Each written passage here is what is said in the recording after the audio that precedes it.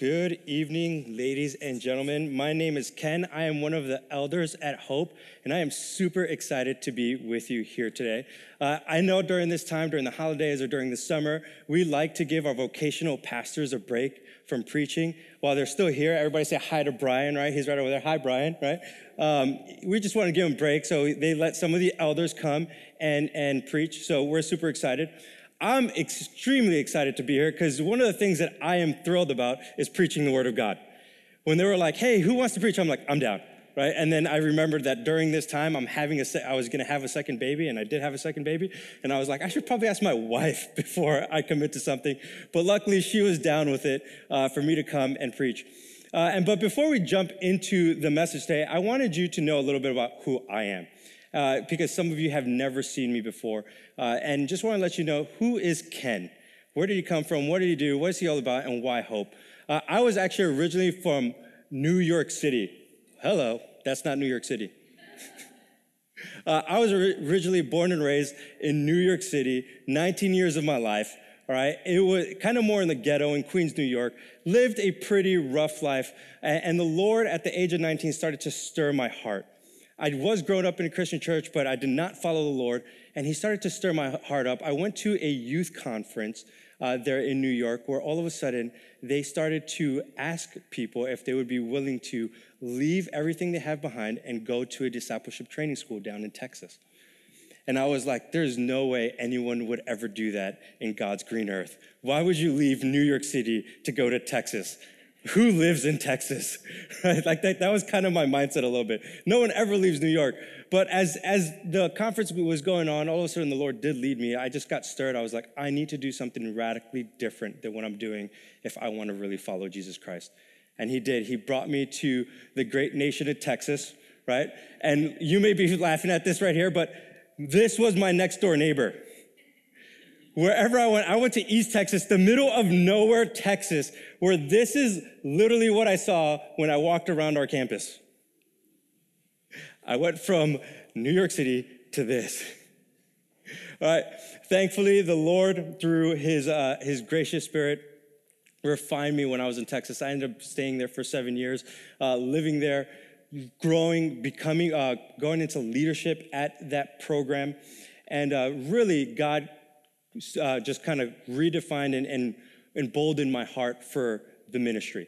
And during my time in Texas, he was like, Ken, I have called you to ministry. I've called you to preach the word of God. And I want you to do it here in Texas for a time. So I said, yes, Lord, I will do it here in Texas. This is what I'm going to do. As I was doing it, there's something that the discipleship training school was trying to teach me. And the thing that was trying to teach me is like, how do I best use my gifts, my personality, and who I am to represent Jesus Christ? And throughout the time, I've been trying to figure out, like, when I talk to people about who I am, I'm like, I have a type A personality, but I also like to joke around. I also am very driven, but I also like to be laid back. I was trying to figure out, like, how in one picture could I best represent Ken? And I think this is it, right? I love to joke around. I love to clown around. If you ever see me 80% of the time, honestly, I will be joking around. If you just hang out with me for any good portion of the time, that's what I'm about. And the reason is that I think there's just a lot of joy in Jesus Christ. I really do believe there's a lot of joy in Jesus Christ. Thankfully, because of my boyish puppet good looks that you see in front of you today, I was able to get married. Okay, and I've been happily married for over 7 years now to my beautiful wife named Bethany. And we met in Texas, and as we met in Texas, we moved from Texas to Minnesota. While we were in Texas, the Lord, again, was just kind of doing something different in our hearts, and he was like, hey, I want you to change scenery. I'm like, yes, Lord, where do you want me to go? And he's like, go from Texas to Minnesota. And I'm like, who lives in Minnesota? And I'm like, why? And I remember telling my friends about this. I remember I'm like, hey, I think I'm leaving Texas to go to Minnesota. And they're like, who leaves the great nation of Texas? And I just remember thinking this whole process of just like, well, I think the Lord has called us to move to Minnesota. And he had both my wife and I work at Bethany Global University. It's a university that specializes in training missionaries to take the church to where it's not. It's aspiring missionaries, and that's what we do. Both my wife and I are deans there, and we've been doing that for the last 5 years. And it's been awesome working here at Bethany Global University. But during this time, also living in Minnesota, my wife and I have had 2 kids. The first one, her name is Grace. She is my joy. I love her so much. I love waking up.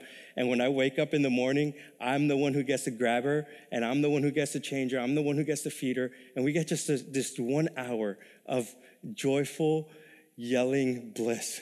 It's awesome, right? But she's so much fun to play with. In this picture, I'm not sure if she's excited because she's on my back or it's because she's on top of her favorite blanket. I'm still trying to determine that. I'm going to go with she's on my back. Right? And then on November 28th, if you're doing the math, that is a month and 2 days ago, I had my son, Alex. Okay? This is my son, Alexander James, and he came into our world, disrupted our world in such a beautiful way. It's been so exciting. It's been a massive whirlwind in our house. Just out of curiosity, how many of you do have kids? One guy, okay. All right, so when you have kids, it is the most beautiful thing. It's like the high highs and the low lows, and I'm just like, oh my gosh, it's so exciting, but it's also so exhausting, right? And what I loved about having this time with my family, especially this month being on paternity leave and then vacation and stuff like that, is that I started to wonder in my life, what does it look like to all of a sudden live in such a way that I, the leader of my house, would bring up people, right, these young ones, into gospel community. Because at the end of the day, I don't know if you, like when you have kids, the one thing you want for them is that they would love Jesus. Like I look at my daughter, I look at my son, and I'm like, I just pray to God. I'm like, God, whatever you do, that they would fall in love with you. That they would fall in love with you, that they would be saved, and I don't care what they do, that they would fall in love with you. And everything I'm focused on right now is that. And this is kind of what all of a sudden this year stirs up in us, right? We are in this week, right, of New Year's resolutions. Just out of curiosity, how many of you have thought about your New Year's resolutions this week? 3 people. The other ones are like, is New Year's is coming up? What's going on? Like, but typically what ends up happening during this year is that we have people who start thinking about New Year's resolutions. And I started thinking about New Year's resolutions. I started thinking about, how am I going to lead my family this year? What am I going to do to make sure that I lead my family in a gospel-driven way? And I started to wonder, like, what do people do, right? What do people do for New Year's resolutions? And I think John Crist, if any of you guys follow him, he's a comedian, says it best when it comes to what this week is in preparation for next year. Right? He says this, December 26th to the 31st, a week full of behavior that you are like, okay, fine, but I'm stopping this come 2019. Right? And we've all done this, right? We're like, okay, this is my week. I did it, right? I've been eating cereal, and I never eat cereal, but I've been eating cereal all week long. It's been awesome. But I promise you, I'm going to stop as soon as the bag is gone, right? My wife the other night, she's like, I'm going to eat your cereal. I'm like, don't you dare eat my cereal. This is the only thing I got going right now. It's not, but it was just the only thing at 2 a.m. in the morning, okay? Here's the deal, right? I started to think about, like, I'm curious. I was like, what kind of New Year's resolutions do people come up with, right? Like, what kind of New Year's resolutions do we come up with, right? And I decided to just kind of do what everybody does when a random question comes up into your mind. You Google it, right? You Google it. So one of the things that tends to come up to people is this concept of just like, you know what? I want to work on my appearance, right? And I thought this New Year's resolution was great. This person says, I don't know if you could read that right there, right?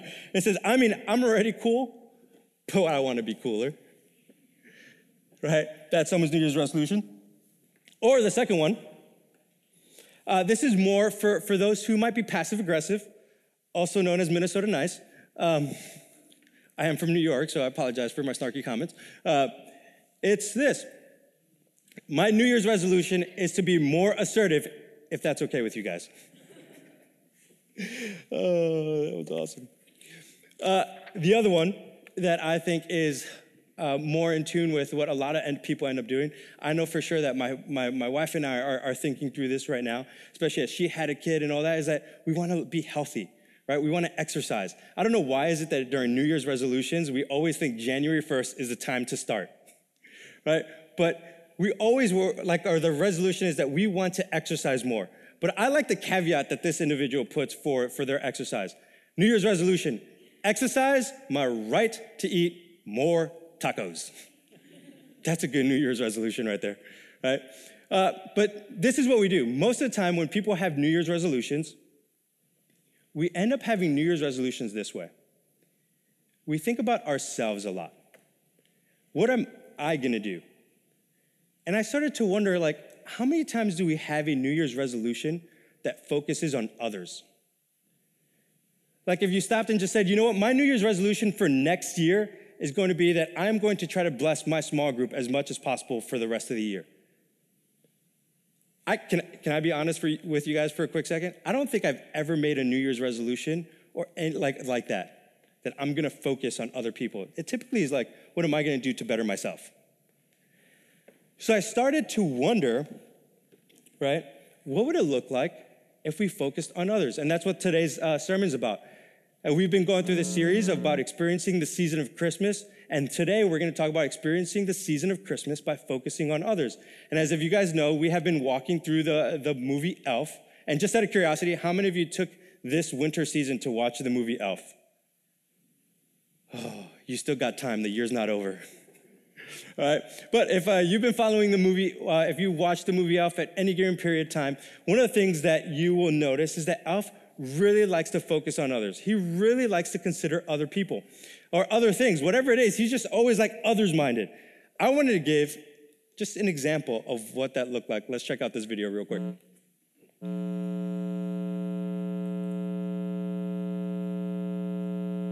Solid.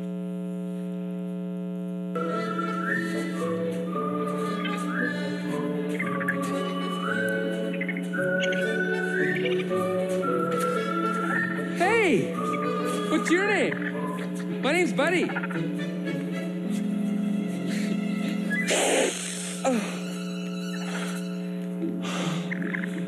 Does someone need a hug?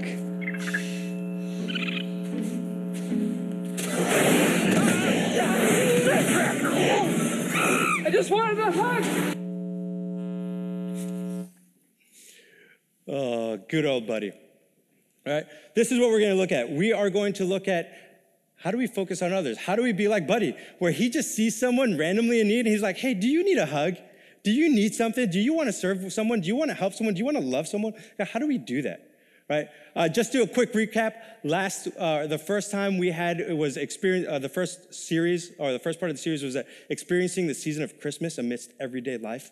That was kind of the first part of the series. How do we do Christmas? How do we see Christ in the midst of everything? The second series was experiencing the season of Christmas by breaking from everyday life. Brian preached this sermon. I actually think he did a really great sermon. It is, can I just be honest with you guys? It was seriously one of my favorite Christmas sermons. It's got to be in my top 100, even probably top 90, right? It was just that good. I'm just kidding. You made it on the top 100. No, all jokes aside, I really did enjoy it. It was probably one of the top 5 or 10. I was this was really good. I was painting during the time, and I'm oh my gosh, I paused it to watch the video because I really enjoyed it. So that was the second one. And then Trike last week was talking about just pondering Jesus Christ, that we would love him, the I love you part scene of Buddy the Elf.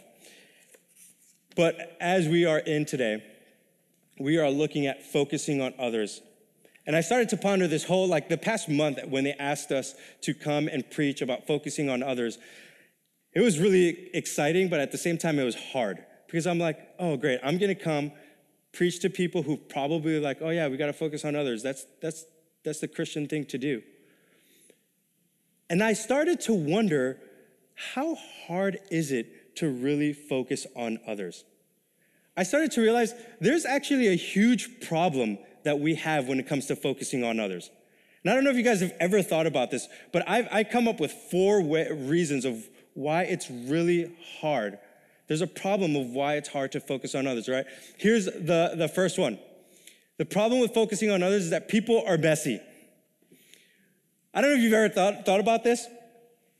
People are rough to be around with sometimes, right? Thank you. There's one person right here, right? You're oh my gosh. Really, like this person wants to come talk to you. I don't know if this has ever happened to you in small group. You're just like, you know what? I know I should probably ask this person a question, but if I do, it's gonna open Pandora's box. So, see you guys, I'm going, right? Like, and you just leave, right? No one's ever done that besides me? Okay, forgive me, all right? People are messy though. I've been in ministry and there have been times where people have come to me for counseling, different things, and I'm just like, oh my gosh, I don't know if I could do this anymore. Like this person wants to talk for 3 hours. It's 2:00 in the morning. I can't do it anymore, right? And it's hard, it's rough, right? But people are messy. So because people are messy, what do we tend to do? We tend to draw away. We tend to have small talk conversations, but never really go deep with people, right? You're like, I don't want to go too deep because if I go too deep, we're going to have to deal with something. I'm going to have to get in the mix of this, and I'm going to actually have to focus on this person and give attention to this person. And quite frankly, some of us may not have time for that. You're like, dude, that's the last thing I want to do is focus on people. Do you know what's going on in my life right now? People should be focusing on me. So that's one of the problems when it comes to focusing on others. The other problem I have found when it comes to focusing on others is that we tend to be self-seeking. What I mean by self-seeking is that a lot of times we walk around life just focused on our interests. What am I excited about? What am I interested about? What does my week or weekend look like? If I were to like just real quickly look at your calendar and I look at your calendar the whole week, would I be able to look at your calendar and say, wow, this person's really focused on other people? Or does this calendar just resemble what you do for yourself and your excitement and your pleasure? Because guess what? Like I had to look at mine and I was like, wow, I'm kind of self-seeking. I know when I'm sitting down with my wife and we're trying to make plans of what to do, there are times that I'm like trying to insert like my will. I'm trying to be like, hey, what if we did this? Because at the end of the day, that's what I want to do. I don't stop and be like, hey, babe, what do you want to do? There's certain things that I want to do. I want to go to the gym at a certain time, even though she may want to go to the gym at a certain time. Some of us may do that with our friends too, right? My favorite one is when we decide to all, like if you're ever hanging out with friends, you decide to like, hey, what are we going out to do? Or what are we going to do to go out to eat, right? That's like one of my favorite observational moments when like a group of friends are hanging out with one another and they're trying to figure out what meal to go do. First of all, it's like a miracle that they decide anything. But normally, by the time they decide, the reason why they decide is because one person, right, decides, you know what, forget it. I'm done with all this argument for an hour and a half of whether Chinese, pizza, Indian curry, whatever it is. You're like, we're just going to do this. Why? Lots of times it's just they want to do their interest, okay? The third one, where people tend to be not focused on others. You're kind of like the Godfather. Some of you are like, no, I'm not killing anybody. I'm not whacking anyone. Here's what I mean. Have you ever seen The Godfather? Have you ever looked at any Italian movies or mafia movies? What tends to happen is that they will do you a favor, but they're expecting something back. They want something. They're never just going to do a favor just to do it. This person, the reason why I was focusing on others is because they're only going to give to get. And at the end of the day, if you're giving to get, you're not focused on others, you're focused on yourself. Right? So these are the types of people that we have, right? So far we got the people are messy problem. The second one is that they're self-seeking. Other one, we could be the Godfather. And then the last one is this. The problems with focusing on others is that there's this me monster. All right, and what do I mean by me monster? Ultimately, what I mean by me monster is that it's pride. It's pride in our lives, but the me monster tends to manifest itself in 3 ways, okay? Here's the way it manifests. The first one, everything's about me. You're guided by what you want, your desires, whatever you like. You're just all about you. You start to look at the world in your lens. We would never say this. I know I would never say this, but I would never say that the world revolves around me, but sometimes we act like it, right? I know one way this happens with me is this. Whenever I find out that my friends are going to go do something, I'm kind of like, why didn't they invite me? Was I not cool enough? Was I not good enough? you make it about me. When you hear some of your friends talking on the other side of the room, are you wondering like, hey, are they talking about me? You make everything about you. I know that I can fall into this category just as much as anybody else. The second one is this Midwestern mindset. I have had the privilege of traveling across the world, but also in the United States, New York City, Texas. I've kind of been through a lot of different states as well, just traveling. But one thing I've noticed about the Midwestern mindset is this. Midwestern people do not like to show weakness. They do not like to show weakness. They're going to say everything is okay, everything is fine, there's no problem, and you won't ask for any help. I've had friends who are moving, and I'm like, hey, like, I hear you're moving. Do you need any help? They're like, no, I got it. I'm like, who's helping you? Just me and my 80-year-old dad. I'm like, I'm free. I can help you. I know how to lift a box. They're like, no, I got it. I'm like, dude, seriously, I can help you. Like, no, I got it. I'm like, I'm not going to ask you 7 times, all right? I'm not Jesus. I'm walking away, right? Like, I'm done. But it's this mindset, like, everything's okay. I got it. And if we were to show weakness, looks like we don't have anything together. It's this cool, reserved, everything's chill, got no problems, don't want to show any emotions. It's the Midwestern mindset.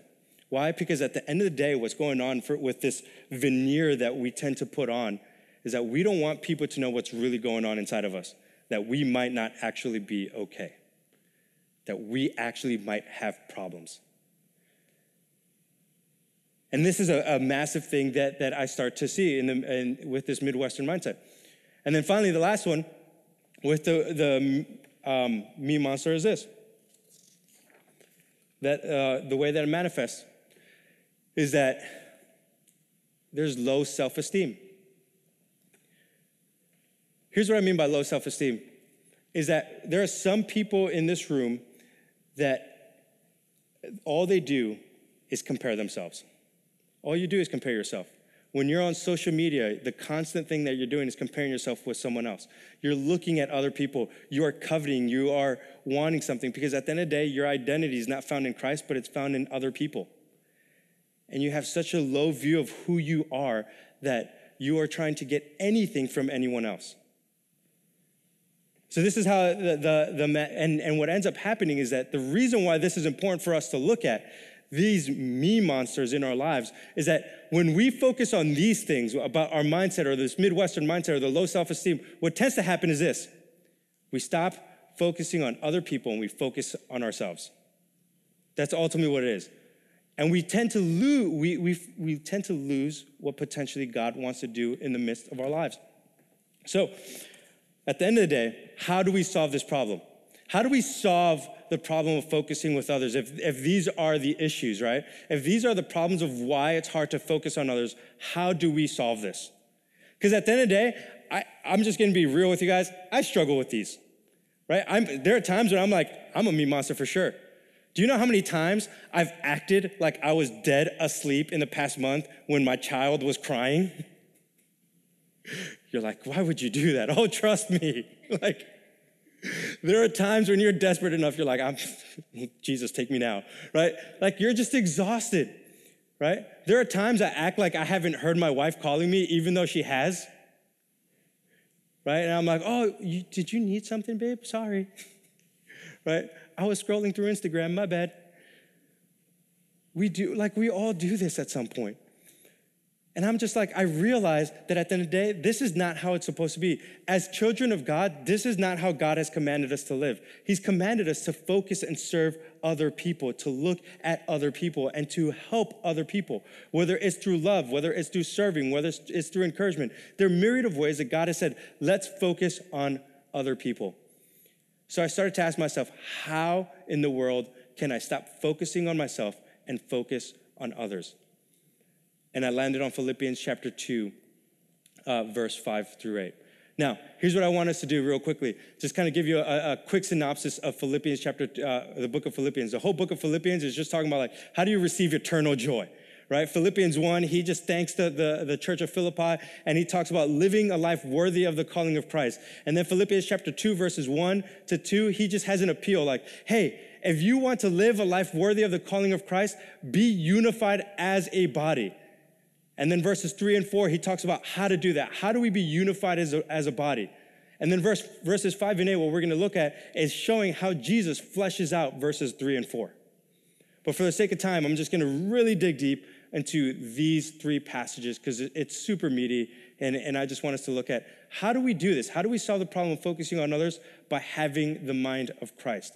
Okay, here's how it goes. Philippians 2, verse 5, it says this, have this mind among yourselves, which is yours in Christ Jesus.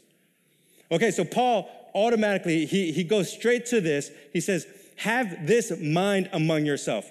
And I started reading this, and I was just kind of curious. I'm like, what is the mind of Christ? What mind is he talking about?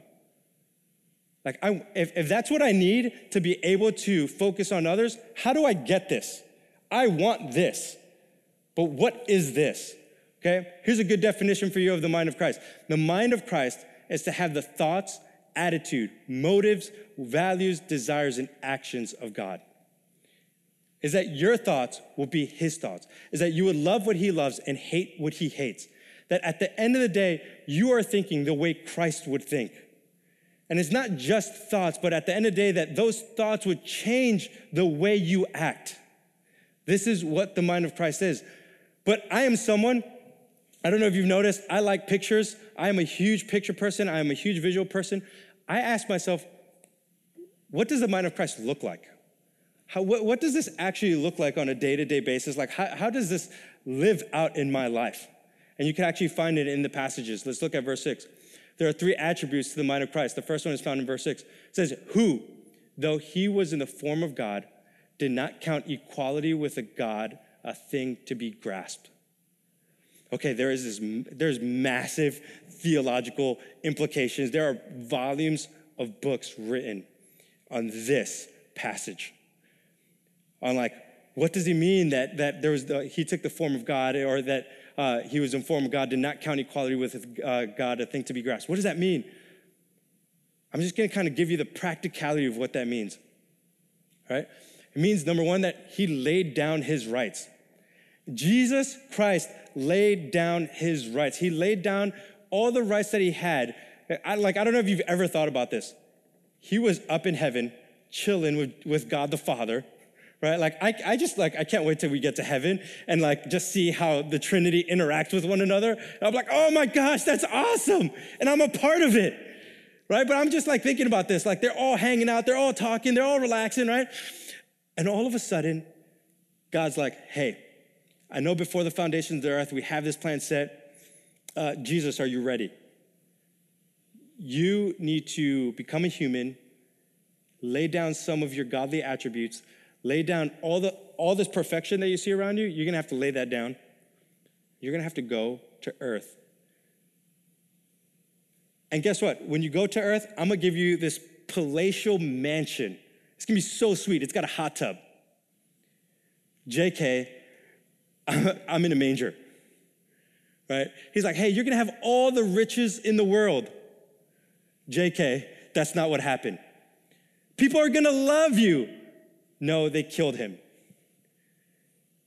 He laid down everything. He laid down his rights. The mindset that he said was, you know what? I go down to earth. I don't have rights. Hope Community Church, do we live this way? Do we live in such a way that we act like we don't have any rights? Because what tends to happen in our American culture is that it says, you know what? No. We have rights. Let's live in such a way that I want to obtain all my rights. But you know what? In order to advance the gospel, sometimes we need to lay down our rights. And I just wonder, do we lay down our rights?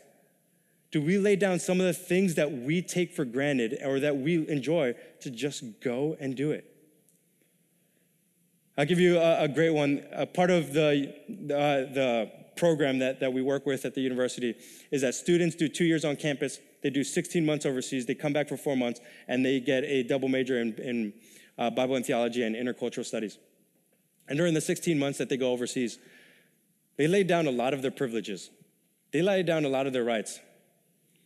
I don't know about you, this morning, I had a really nice hot shower.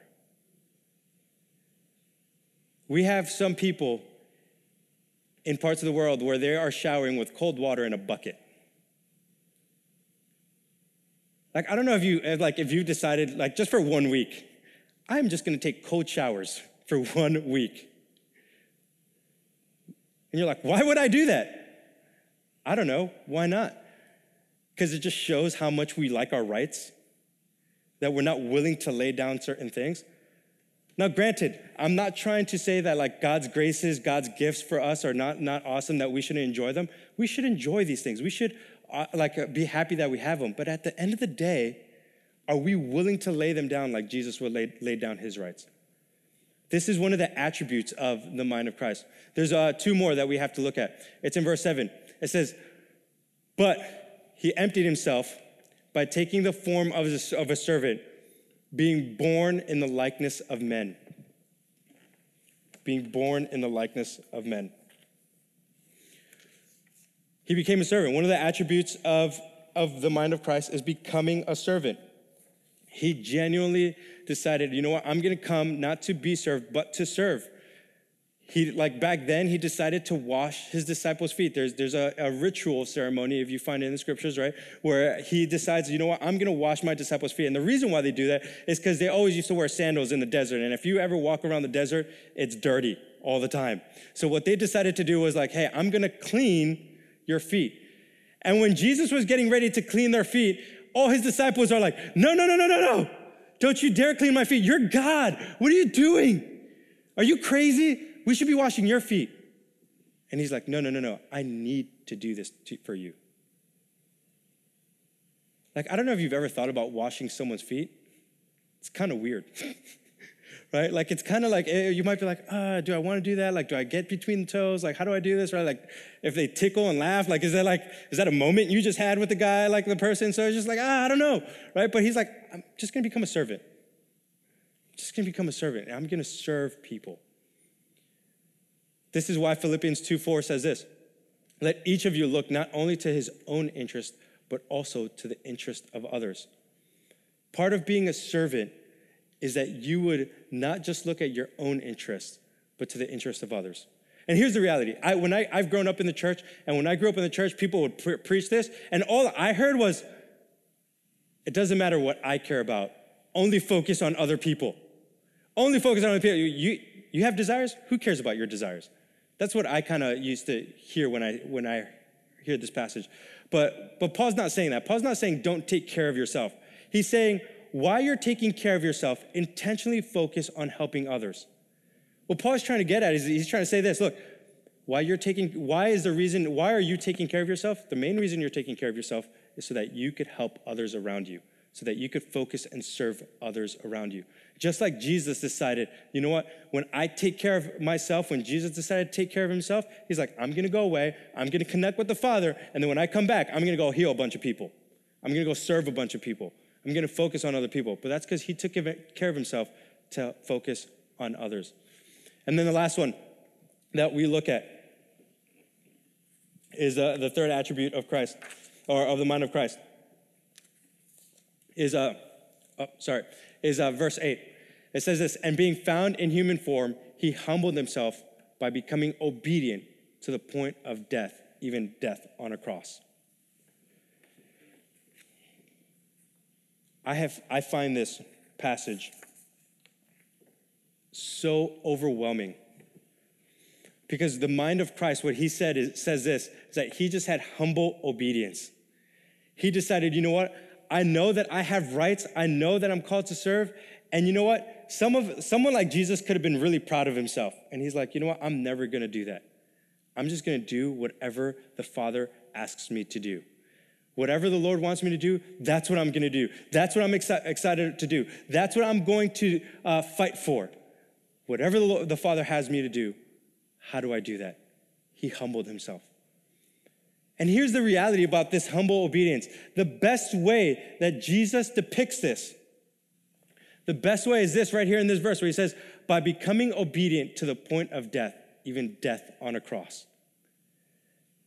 Hope, can I tell you, like this, anytime we hear this, this should bring us to excitement. This should bring us to tears. This should bring us to awe because the way Jesus decided to serve us was that he said, you know what? I know at the end of the day, I am going to have to die for my children and I am glad to do it.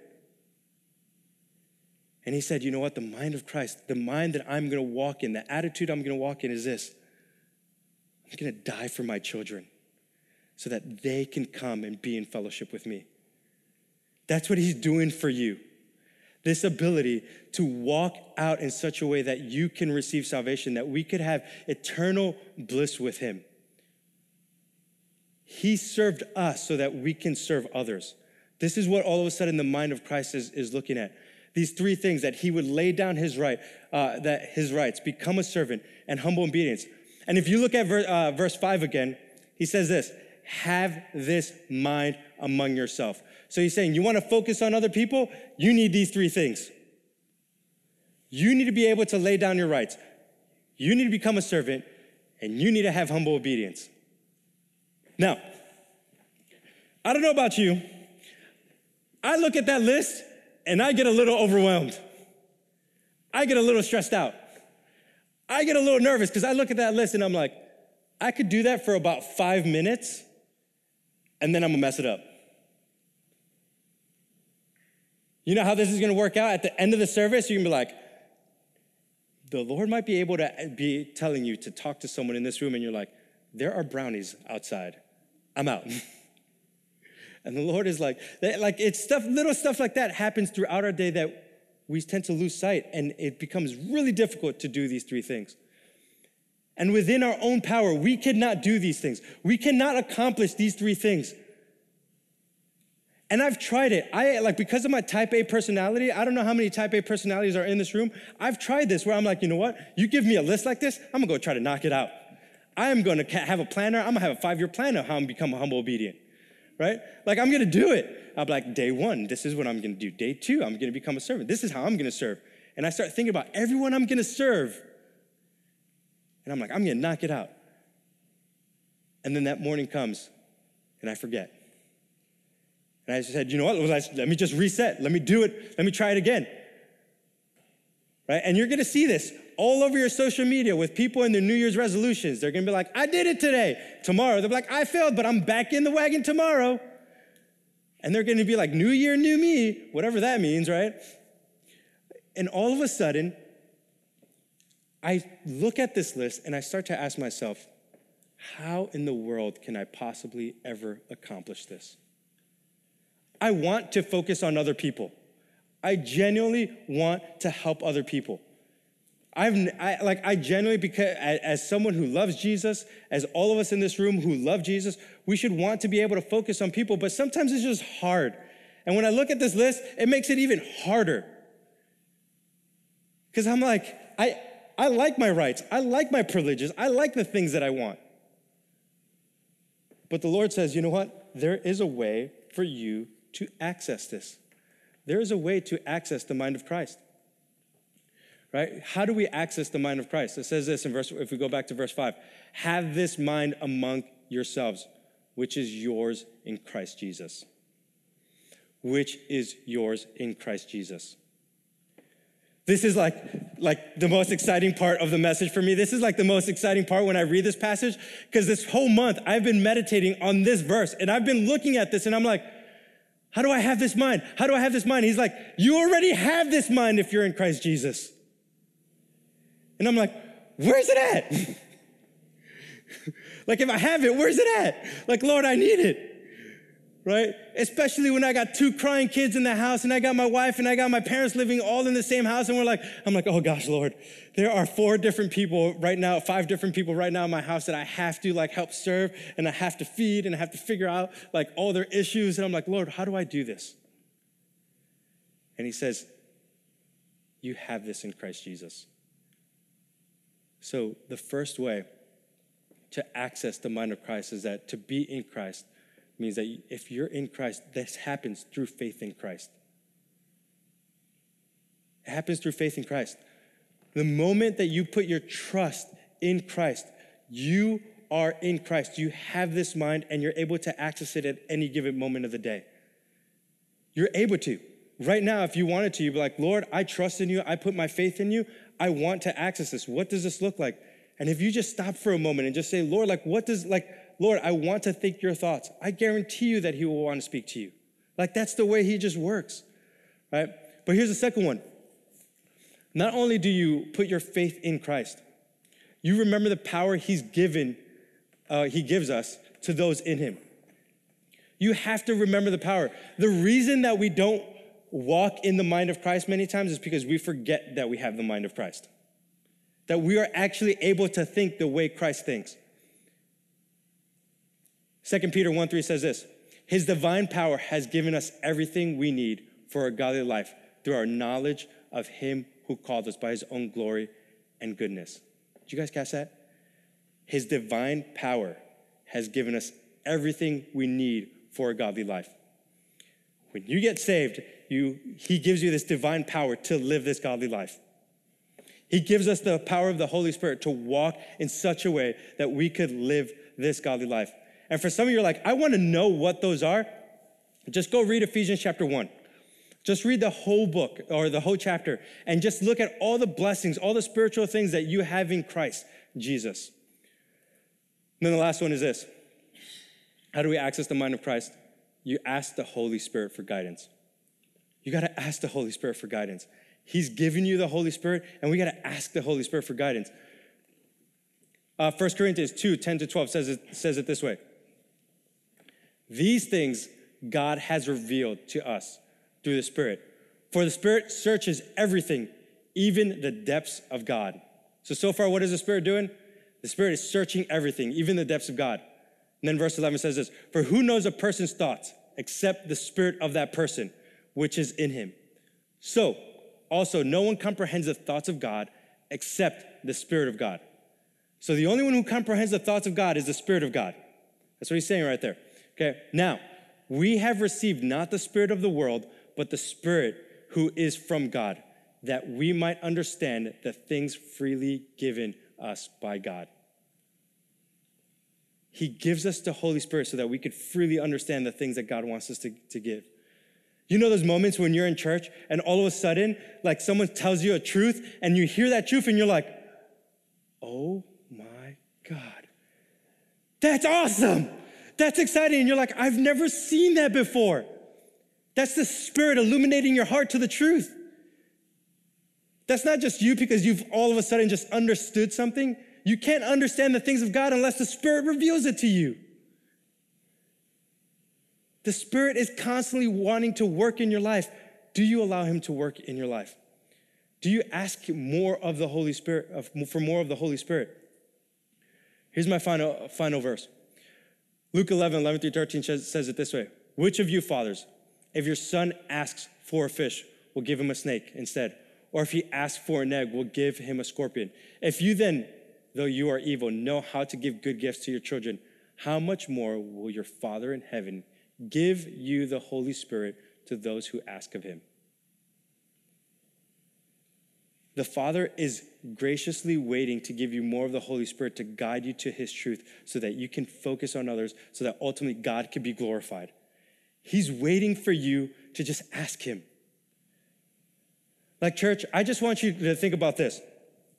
What would it look like if today, when we walked out of these doors, our New Year's resolution was like, I am going to focus on others.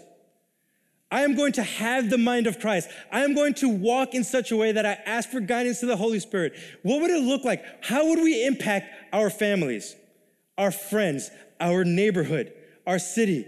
How many people around here would all of a sudden look and just be like, oh, like, my God, what's with these people? Look how much they're serving. They're going out of their way. They're taking the extra mile. They're giving coats away. Whatever it is that you need to do to help serve others, to show them the love of Christ, what would that look like? Just imagine with me for a second that this neighborhood could be so transformed that when people look at this spot, they'll be like, God is in that place. When they see you, they're like, there's something different about you and you and you and you. Because you have the mind of Christ that is willing to take it on, accept it, and go work it out by helping those around you. Whether that's loving, encouraging, whatever that is. What would that look like? So here are my 3 gospel questions for you. The first one is this. Who do you need to go serve today? As we talk about just serve it, you just got to ask yourself, who do you need to go serve? Who is it? The second question, which attribute of the mind of Christ do you need to walk out in? Whether it's laying down some of your rights, whether it's servanthood, whether it's humble obedience. You might be like, Ken, it's all three. Then take all three. But which one of these do you need to take? And then the last one is this. Which aspect of the mind of Christ do you need to access today? Which aspect? He wants you to access it. And sometimes we might just need to have faith once again. Some of you might be in this room today and you're like, you know what? I've never actually put my faith in Christ. Today is the day you can do it. You could bend your knee and say, Jesus, I am no longer going to follow the things of this world, but I'm going to trust in you and I'm going to follow you. Do you need to put faith? Or do you just need to remember what God has given you? Or do you just need to simply ask? Let's pray. Father, we just come before you and we thank you that you are King of Kings and Lord of Lords. I just ask you right now, Father, that we would be people who would walk out the mind of Christ, that we would be so enthralled by who you are, by what you've done for us, that you served us first so that we could serve others, Lord. I just ask you right now that we will walk in the mind, that we would lay down our rights, that we would become servants, and we would just be humbly obedient. Father, we thank you that you are awakening hearts, and it's the Spirit that moves, Lord. And I just ask you, whatever those things are, that you would reveal to us how we need to apply this today. In Jesus' mighty name we pray. Amen. As we move forward with our evening, we're going to play a song, but we're also going to be taking communion. And communion is a great way for us to see what God has done in our lives, that he served us by dying on the cross. We practice open communion here. That means that if you are a follower of Jesus Christ, you can have communion. And if you're not a follower, you can become a follower and take communion with us. Over here, we in the front, we have the Eucharist here. And then over here on the other side, we have gluten-free for any of those. And I just ask you that. Do you take today and this next couple minutes to just say, like, what stuff in this place do I need to add to my life and walk through as we're taking communion?